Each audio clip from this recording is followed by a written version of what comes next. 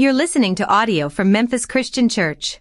If you'd like to check out more resources or donate to this ministry, please visit memphiscc.info. Well, you can sit down if you want to. I think I want to stay standing and sing some more. That was awesome. Thank you, ladies, so much. And thank you all for being out this morning and coming in enthused and ready to worship God. We've often said that our time together on the weekend, right, is the result of a week ahead of that worshiping and praising Him. And what a great opportunity we've had this morning to do that. In fact, I love it that I was walking in and one of our families was walking out. I'm like, "Where are you going?" And they said, "The seats are taken up front." And I said, "Well, come on, we'll make more room." I love it that we're fighting to get to the front these days. The thing I like about the most is I can sing until I feel like I'm going to pass out up here and I can't hear myself because everybody's singing behind me. And the thing about sitting in the back is all you hear is yourself, and that's scary. So I really like it you guys are up front. Grab your Bibles and turn with me to Exodus chapter 11 and 12. Exodus chapter 11 and 12.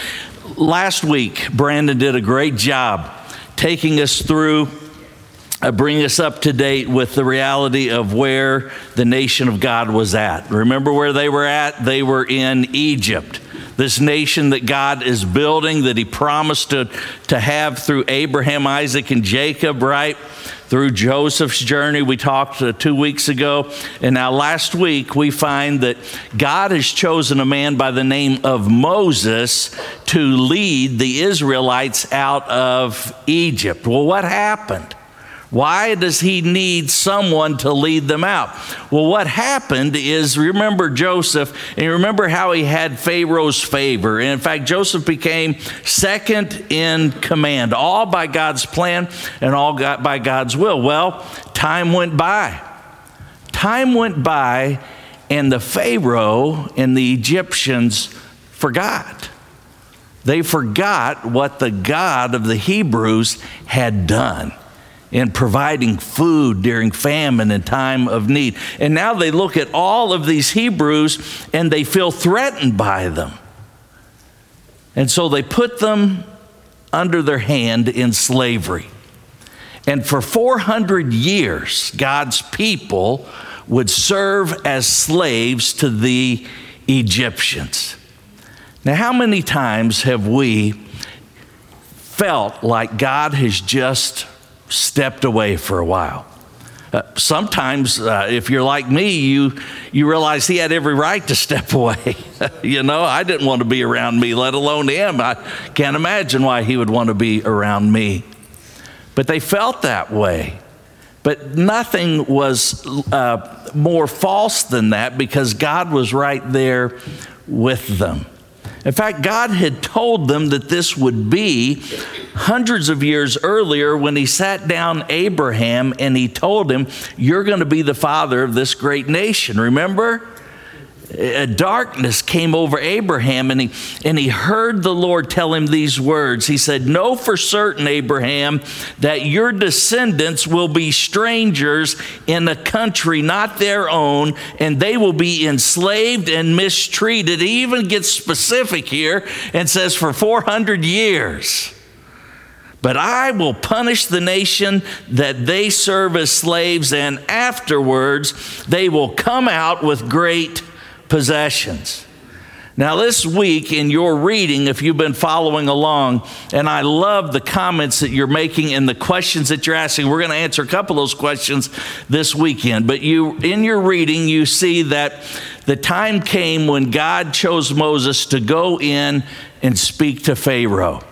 And his message for Pharaoh was simple: "Let my people go." And along with that command came 10 plagues, 10 awful plagues that were there for a couple of purposes. And that's what we're going to get to this morning as we look at the 10th and final plague.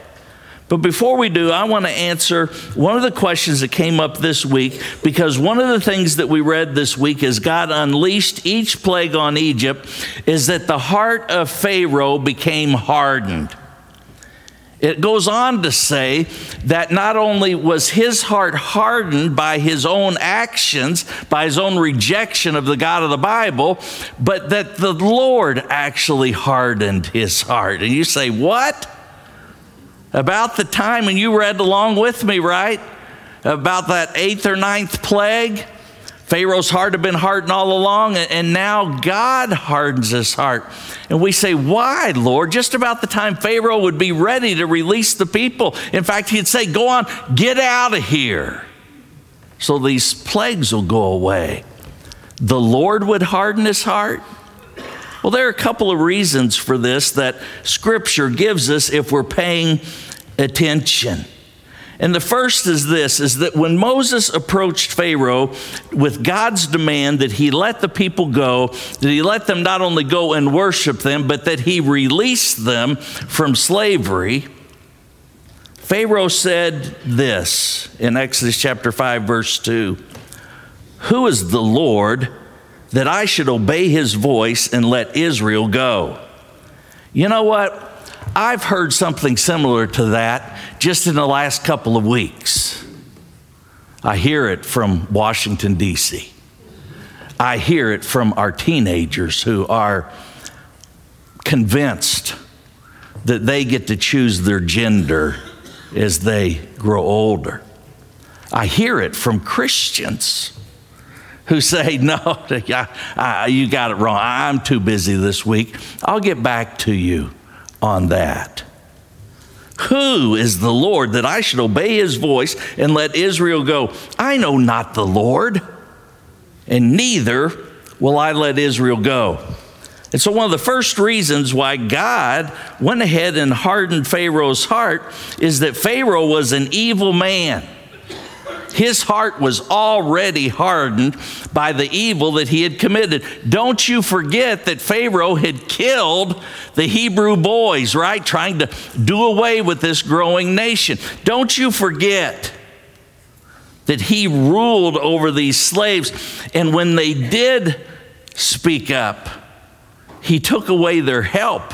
And so not only now were they making bricks, but they were going out and having to get their own straw and make their own mud for these bricks. The plagues, as terrible as they were, and God further hardening Pharaoh's heart, actually demonstrates God's mercy if you think about it. How many times today have we said to those who reject God's authority, I don't know, God, why you don't just strike them down, smoke them right here, right? Some of you prayed that for your in-laws. It would have been a perfectly just penalty for what Pharaoh and the Egyptians have done, yet God chose to make himself known through these plagues. It's just like the challenges that come in your life and mine today. God doesn't do it to punish you. God allows things to happen around you so that you will turn to him while you still have time. That's the first reason. Second reason I believe God hardened Pharaoh's heart further is that every plague that God sent was a direct assault against the little g gods the Egyptians worship. Every one of those plagues, as crazy as they were, from gnats to frogs to the bloody river Nile, every one of those confronted these little g gods, the god of the weather, the god of fertility, the god of crops, the god of childbirth, the god of the river, the god of the sun. Each one of these were directly confronted for the no power that they have gods. Exactly who they were, that they were false. And with every denial of this reality, my friends, Pharaoh's heart became hardened until God had had enough. And what he did here was the same thing that he has done today with people who reject him, is he turned Pharaoh over to his own hardened heart. And so when it says God hardened his heart, that's what he's doing. Go home today and read Romans chapter 1, because Romans chapter 1 speaks to what's going on around us this very day. And that is that all of creation shouts to the existence of God. There is no excuse for anyone to deny God's existence. The Bible says that he has made it clear. But man has turned to his own wicked ways. He has hardened his own heart, and he has rejected God. And so God says, that's what you want, that's what you can have. And he's turned us over to these things. And the fire of hell is waiting for us on the other side. Let's stand together with your Bibles in your hand, and let's read, beginning in chapter 12, how God would demonstrate to his people that the wages of sin is death, but God would provide a way for us to be saved. Exodus chapter 12, verse 1. The Lord said to Moses and Aaron in Egypt, this month is to be for you the first month of the year. Now just kind of hang on to that, make a little mental note there. Why is God setting this time aside? We're going to get to that in just a moment. Tell the whole community of Israel that on the 10th day of this month, each man is to take a lamb for his family, one for each household. And verses 3 and 4 talk about different size households and how they can share a lamb, etc. Verse 5. The animals you choose must be year-old males without defect, and you may take them from the sheep, or if you can't afford sheep, you can take them from the goats. Take care of them until the 14th day of the month, when all the people of the community of Israel must slaughter them at twilight. Then they are to take some of the blood and put it on the sides and the tops of the door frames of the houses where they eat the animals. That same night they are to eat the meat roasted over the fire, along with bitter herbs and bread made without yeast. Do not eat the meat raw. Do not eat the meat cooked in water, but praise God, roasted over the fire. I hate boiled food. Head, legs, and inner parts. Do not leave any of it till morning. If some is left till morning, you must burn it. This is how you are to eat it, with your cloak tucked into your belt, your sandals on your feet, and your staff in your hand. These young girls, I told them last night, they're not the first to tuck the front of their shirt in and leave the back out, right? Happened hundreds of years, thousands of years ago. God decided that. Staff in your hand, right? Eat it in haste. It's the Lord's Passover. On that same night, I will pass through Egypt and strike down every firstborn, both men and women, both men and animals, and I will bring judgment on all the gods of Egypt. I am the Lord. The blood will be a sign for you on the houses where you are, and when I see the blood, I will pass over you. No destructive plague will touch you when I strike Egypt. You can be seated. Praise God for his word. Now, there are a number of connections that I believe the Lord makes to this account. They are connections that apply today as we answer this question, what is an acceptable sacrifice for your sins and mine? And so I want to lead you through this short chapter here, and I want to help us make some connections, and I hope that you will apply these things to your situation right now where you're at. Because I don't want one of you to leave today questioning whether or not your sins are covered. Because there is an answer. There is one acceptable sacrifice, and I'll just cut to the end. It's Jesus Christ. And so here's the first connection that God makes for us through this account, and that is that those in need of salvation are slaves. Those in need of salvation are slaves. Why is Israel in slavery? Because it sets the scene for us to understand the slavery that we are under to sin in our life. While the Israelites were literal slaves under a cruel taskmaster, Their parents, their grandparents had been slaves as far back as they can remember. But there's something that you need to make note of, and that is the Israelites knew they were slaves.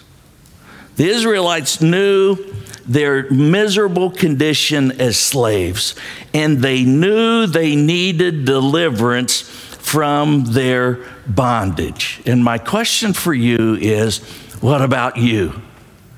Have you come to that realization yet in your life that you have become a slave to something?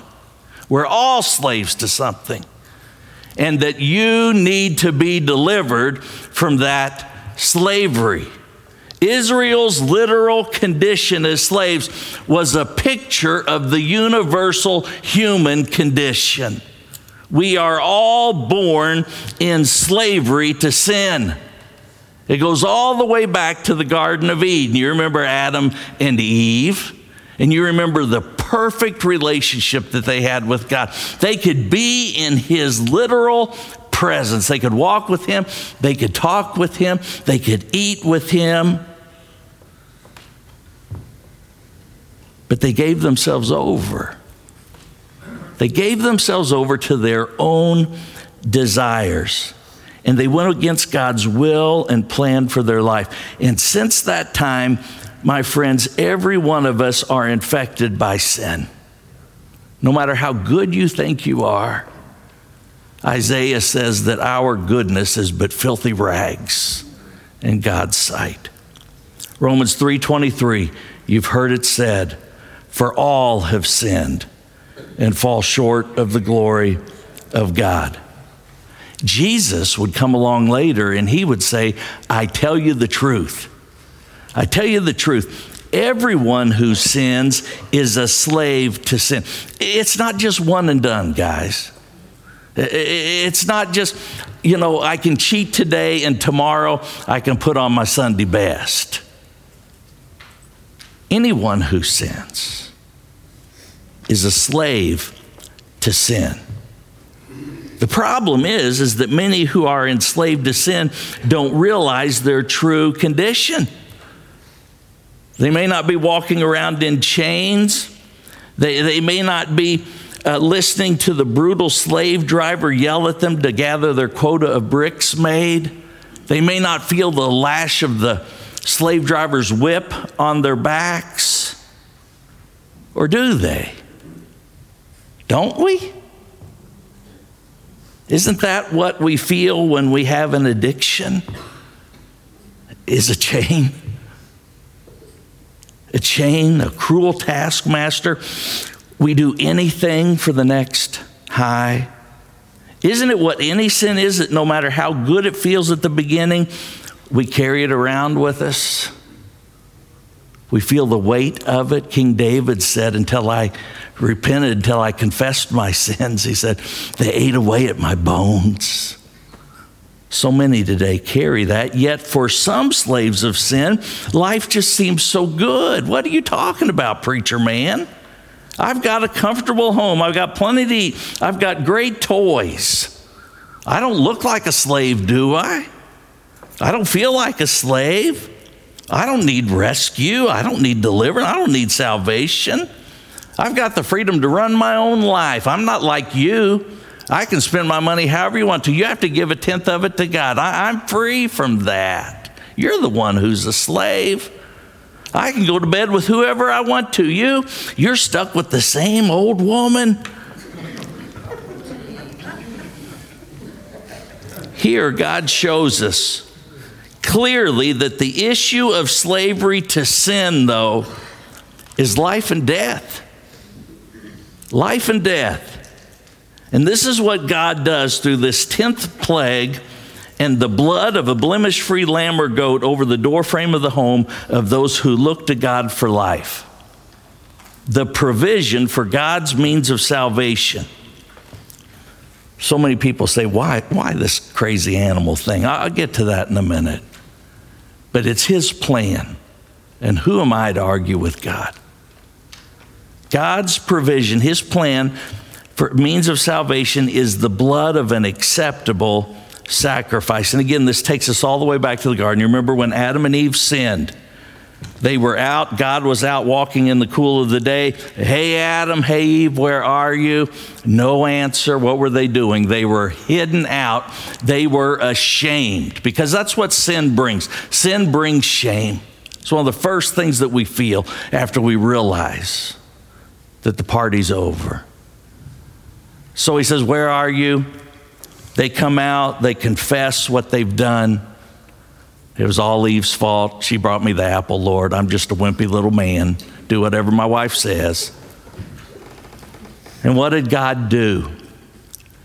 He made the first animal sacrifice. An innocent animal had to be slaughtered. Why? In order to cover their nakedness. In order to cover their sin. And he made clothing for them. And in this way, he made atonement for their sin. Note the connection to our need for a blood sacrifice for our sins. Look at verse 4. The lamb, the goat, needed to be sufficient for each person in each family. Why all the detail, right? Why worry about the size of the lamb and who needed to eat, who didn't? Because listen, just because mom or grandma eats the lamb and does what God says, that does not take care of you and me. Salvation is individualized. You must participate. You decide yes or no. I'm going to follow God's plan or I'm not. You decide to have your sins covered or they're not. It's one or the other. And so God is very specific about this. He says that lamb is to be provided, is to be sufficient for each person in each family. Jesus would say, whoever eats of my flesh and drinks of my blood has eternal life. Mom and dad's role in your salvation is to show you by example what it is to live your life in obedience to Jesus Christ. Verse 5, the lamb was to be an unblemished male, a year old. Why pick on the year-old males? Hebrews 7:26 describes Christ, our Passover lamb, who was blemish-free. Listen to the description. One who is holy, blameless, pure, set apart from sinners, exalted above the heavens. Unlike other high priests, he doesn't need to offer sacrifices day after day, first for his own sins and then for the sins of the people. You're going to read about this in the next couple of weeks as God establishes this plan for sacrifice, teaching us what lesson from all the way back in Garden of Eden is that sin brings death. Sin brings death. It brings the death of an innocent animal in this first generation of sacrifice. The priests, as you're going to read, would go into the tabernacle to offer sacrifices on behalf of the people. The tabernacle, this tent that they carried with them as they traveled towards the promised land, was divided in half. The back half was where the Holy of Holies, where you were going to read about how God would descend on the tabernacle. And the only person who could go into that room would be the priest who had made sure that he had sacrificed not just for everyone else's sins, but for his own sin. Why?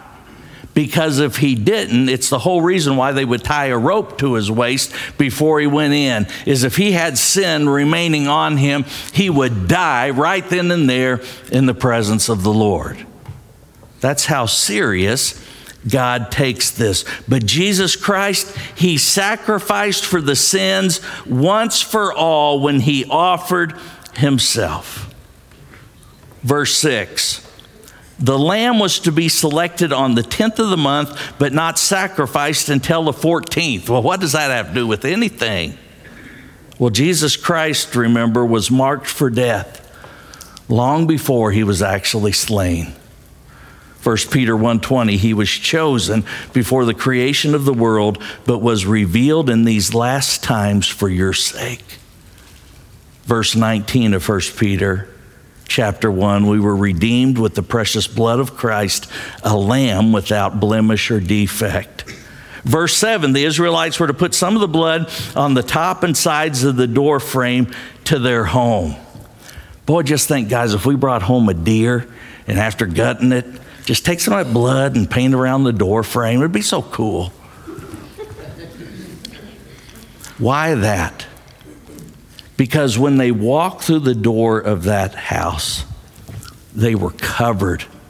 They were surrounded by the blood of this blemish-free lamb. My friends, throughout the New Testament, it describes how we are covered by the blood of the blemish-free lamb, the Son of God, Jesus Christ.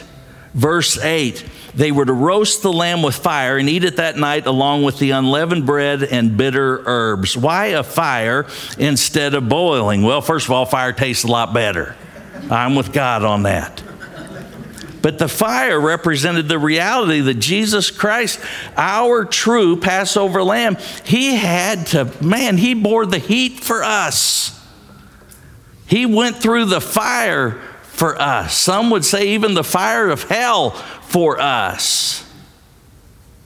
Do we realize that when Jesus Christ was on the cross and he said, Father, Father, why have you forsaken me? Do we really understand what happened at that moment? The reality of it, it's huge. He took all of our trash. He took all of our sin and he placed it on this blemish-free lamb, Jesus Christ, who had not sinned once, even though he was 100% man and 100% God. And he placed it all on him. And in that one moment, God had to turn his back on his sin-covered son, because God will not stand in the presence of your sin or my sin. We must be covered by the blood. And in that moment, Jesus Christ felt what you and I deserve, and that is complete separation from God the Father. Why, God, have you forsaken me? He felt it. And we feel it too. We feel it too. The bitter herbs, of course, reminded them of the bitterness of the life of slavery, the life of sin that we've come from. And the unleavened bread made without yeast, reminded them of the purity. We would go on and read in the New Testament about how just a little bit of the yeast goes a long way, and the yeast of the Pharisees, and how all of these things erase the purity. Finally, in verse 1 and 2, why all the detail about the date? The Passover was to mark the beginning of the new year for Israel. Salvation by the application of Christ's blood, my friends, marks the beginning of new life for the believer.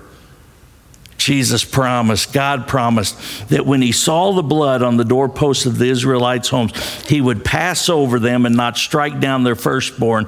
All who were under the blood would be safe. His salvation of Israel meant life for them. His judgment on Egypt meant death for them. And the same is true for us. John 3:36, whoever believes in the Son has life. But whoever rejects the Son will not see life, for God's wrath remains on him. So we're all slaves. We are born into this slavery to sin. God has put together a plan for us to be free from the bondage of sin. That plan is a blemish-free sacrifice, a blood sacrifice, who is Jesus Christ, the Son of God, who gave his life for us. So in verse 21, Moses acts on God's command. Then Moses summoned all the elders of Israel and said to them, go at once, select the animals for your families, and slaughter the Passover lamb. Take a bunch of hyssop. It's that pretty stuff, I think, that women like to hang in the house. Take a bunch of hyssop, dip it into the blood in the basin, and put some of the blood on the top and on both sides of the door frame. Not one of you shall go out the door of his house until morning. Don't test me in this, God says. Don't go in and out from underneath what he has done. Don't go back out into the sin-filled life. You stay covered by the blood. When the Lord goes through the land to strike down the Egyptians, he will see the blood on the top and sides of the doorframe, and he will pass over that doorway, and he will not permit the destroyer to enter your house and strike you down. Verse 24, obey these instructions as a lasting ordinance for you and your descendants. Obey. Obey. Why all of this detail? Because the application of God's means of salvation rests on obedient faith. Obedient faith. Think about it. All the detail. What was God looking for? To kill the lamb, to eat it in the prescribed manner, to put the blood on the top and side, but remain in the house. What's he doing? He's saying, take me at my word. Only I can save you. You do what I've told you to do. Now let's say an Israelite said, well, this just doesn't make sense to me. I just don't see it. Don't see why we got to do this. Okay. Firstborn, they wake up in the morning, firstborn's dead. And God was just in doing that. You say, oh, that's so cruel. No, it's not. God has told you, he has told us exactly what he's going to do, and he has told us exactly how we can avoid his wrath. It's up to us. Yeah, but I'm a vegan, and I believe in animal rights. I can't kill a lamb, and you say that's so foolish. Just listen to some of the things that we say today.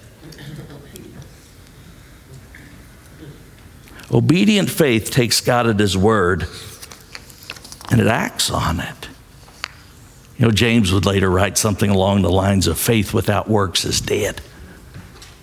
Obedient faith takes God at his word and acts on it. If you go on and finish chapter 12, you see there that obedient faith is to be passed down to the next generation. It's our responsibility to demonstrate obedient faith to God. See, that's your role as a parent. You can't save your children, but you can sure as heck show them the one who saves them. And the best way to show them is through your obedient faith. You can't tell your kids to do one thing and then you do the complete opposite. It doesn't work. Verse 50, obedient faith delivers us from bondage. All the Israelites did just what the Lord had commanded Moses and Aaron. And on that day, the Lord brought the Israelites out of Egypt by their divisions with their hands full of the Egyptians' riches, just as God had said it would be. It's the other thing that obedient faith, chapter 12, tells us does. Obedient faith results in God's provision. Where else can a people be obedient and God bless them by emptying the wallets of the Egyptian people who have been slaves over top of them and send them out, beg them to leave with all of their possessions? Let's go to chapter 14 as we wrap this up, because what happens next is such a challenge for us. I think we understand the sacrifice and what it is that God wants. I think we understand it, but here's where the rub comes in. Chapter 14, verse 11. The Israelites have marched out by the millions, 1.6 to 2.6 million Israelites leave Egypt carrying all the stuff the next morning, just as God promised. And they've got all their kids because they all stayed in the house. And they could hear the wails all the way from Pharaoh's house down to the Pharaoh's household servants who did not do what God commanded. And there was death in their family, adult death, child death. But here they are just days after seeing the miraculous things that God did. it says that they wanted to turn around and go back to Egypt as slaves again. Why in the world after seeing all of that? Well, they felt the ground shake. They felt the ground shaking underneath their feet. Isn't it the same thing that happens to us? We start to feel the ground shake. You know, we're all fired up. We recognize the sacrifice. We receive him as Savior and Lord of our lives. And then all of a sudden, we get that health diagnosis. All of a sudden, something goes south with the kids, and they rebel in such a harsh way. All of a sudden, things break down. And we want to go back. They felt the ground shaking. They felt the ground shake as all of Egypt pursued them, and the path they were on led them to the edge of the Red Sea. Because that's what happens. We feel like everything's closing in around us, that there's no way through, and so we might as well go back to where we were before.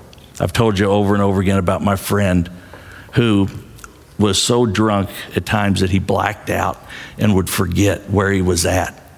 I looked for him for a week one time, only to be at his house when the taxi cab pulled up, and out he came. He didn't know where his car was. He didn't know where his wallet was. He didn't know where his phone was. All he knew was that he woke up 3 days after tying one on, and he was in the Louisville jail.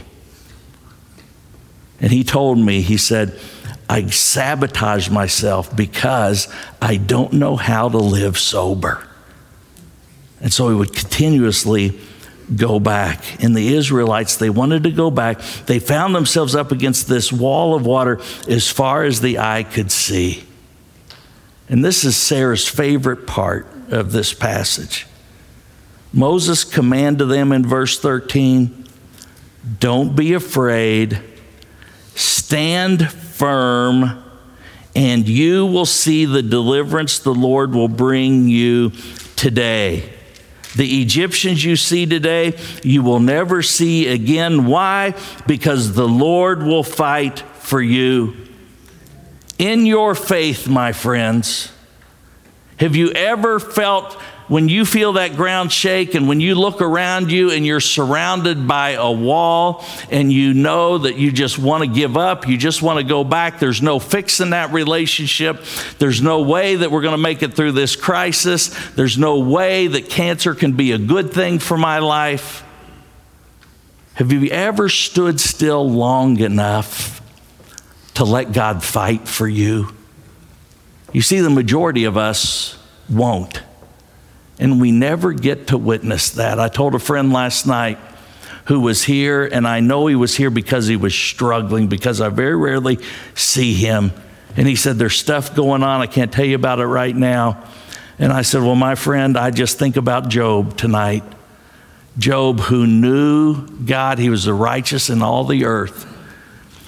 But at the end of losing everything and standing firm, and his ground was shaking like you wouldn't believe. He said, my eyes had seen, my ears had heard of you, but now my eyes have seen you.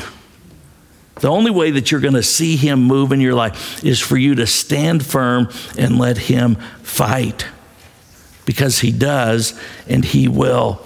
He's been fighting for you since before creation, when he was determined that Jesus Christ would be our once and for all sacrifice. God's means of salvation hasn't changed.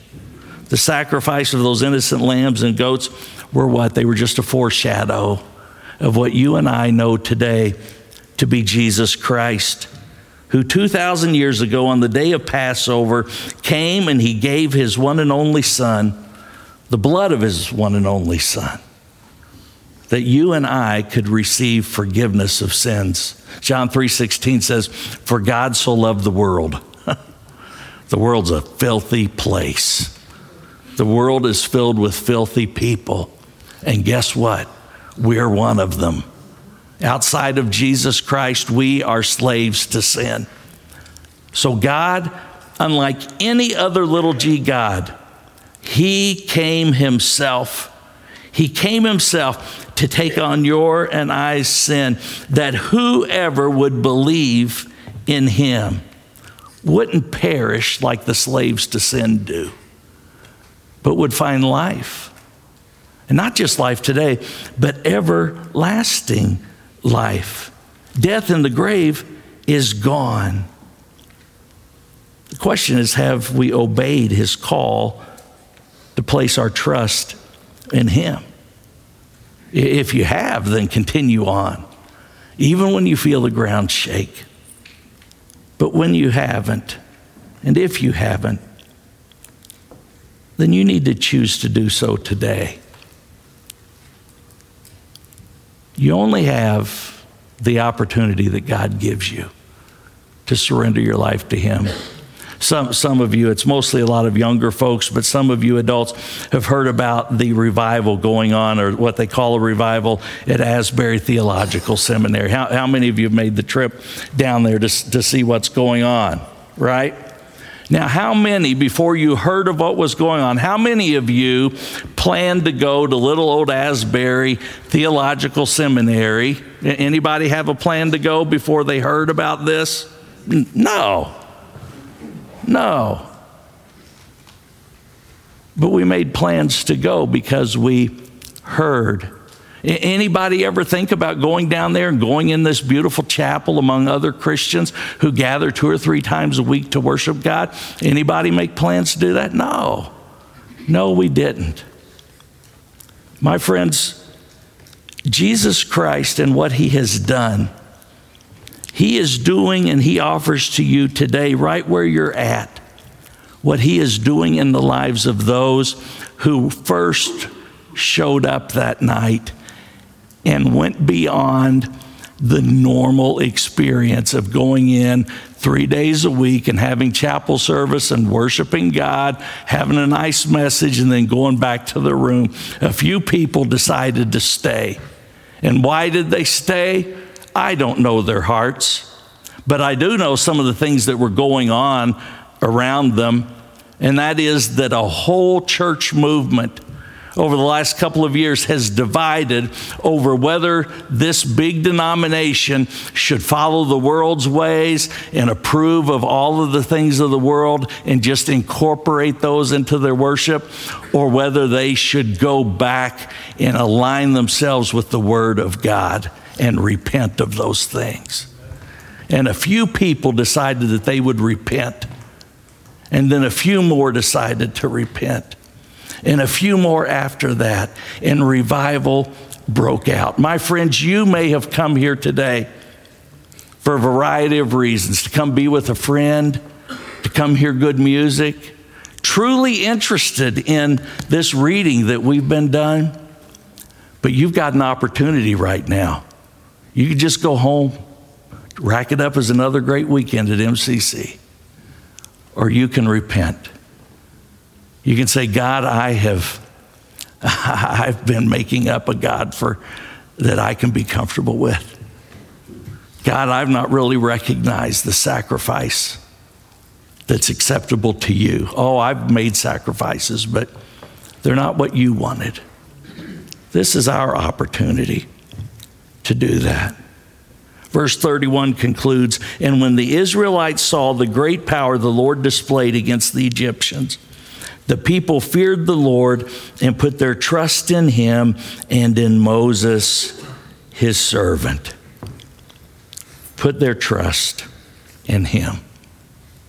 That's the invitation today. Let's stand and pray together. Father, thank you for coming for us just as you did your people in Egypt. Thank you for rescuing us from the taskmaster of sin when Jesus Christ took our sins, when he shed his blood, gave his innocent life for us on the cross. As sure as we stand here today, Lord, there are moments when in fear we sometimes go back to slavery instead of leaning into you. Some, Father, have accepted you but have never stepped out of slavery and claimed the freedom that you've given them through the blood of Jesus Christ. Today, May we remember all that you've done and the reality that you continue to fight for those who are obedient to you, that you can do the unthinkable, the unfathomable in our relationships, in our work, in our families, in our health, in our mindset, when we're obedient to your word. And so it's in Jesus' name that we offer you an acceptable sacrifice, maybe unlike any other before, as we worship you now. Come and receive him as Savior and Lord of your life. Come today and let's pray together about the conflict that you have in your life and your resistance to his acceptable sacrifice. We'd love to encourage you. Come as we sing.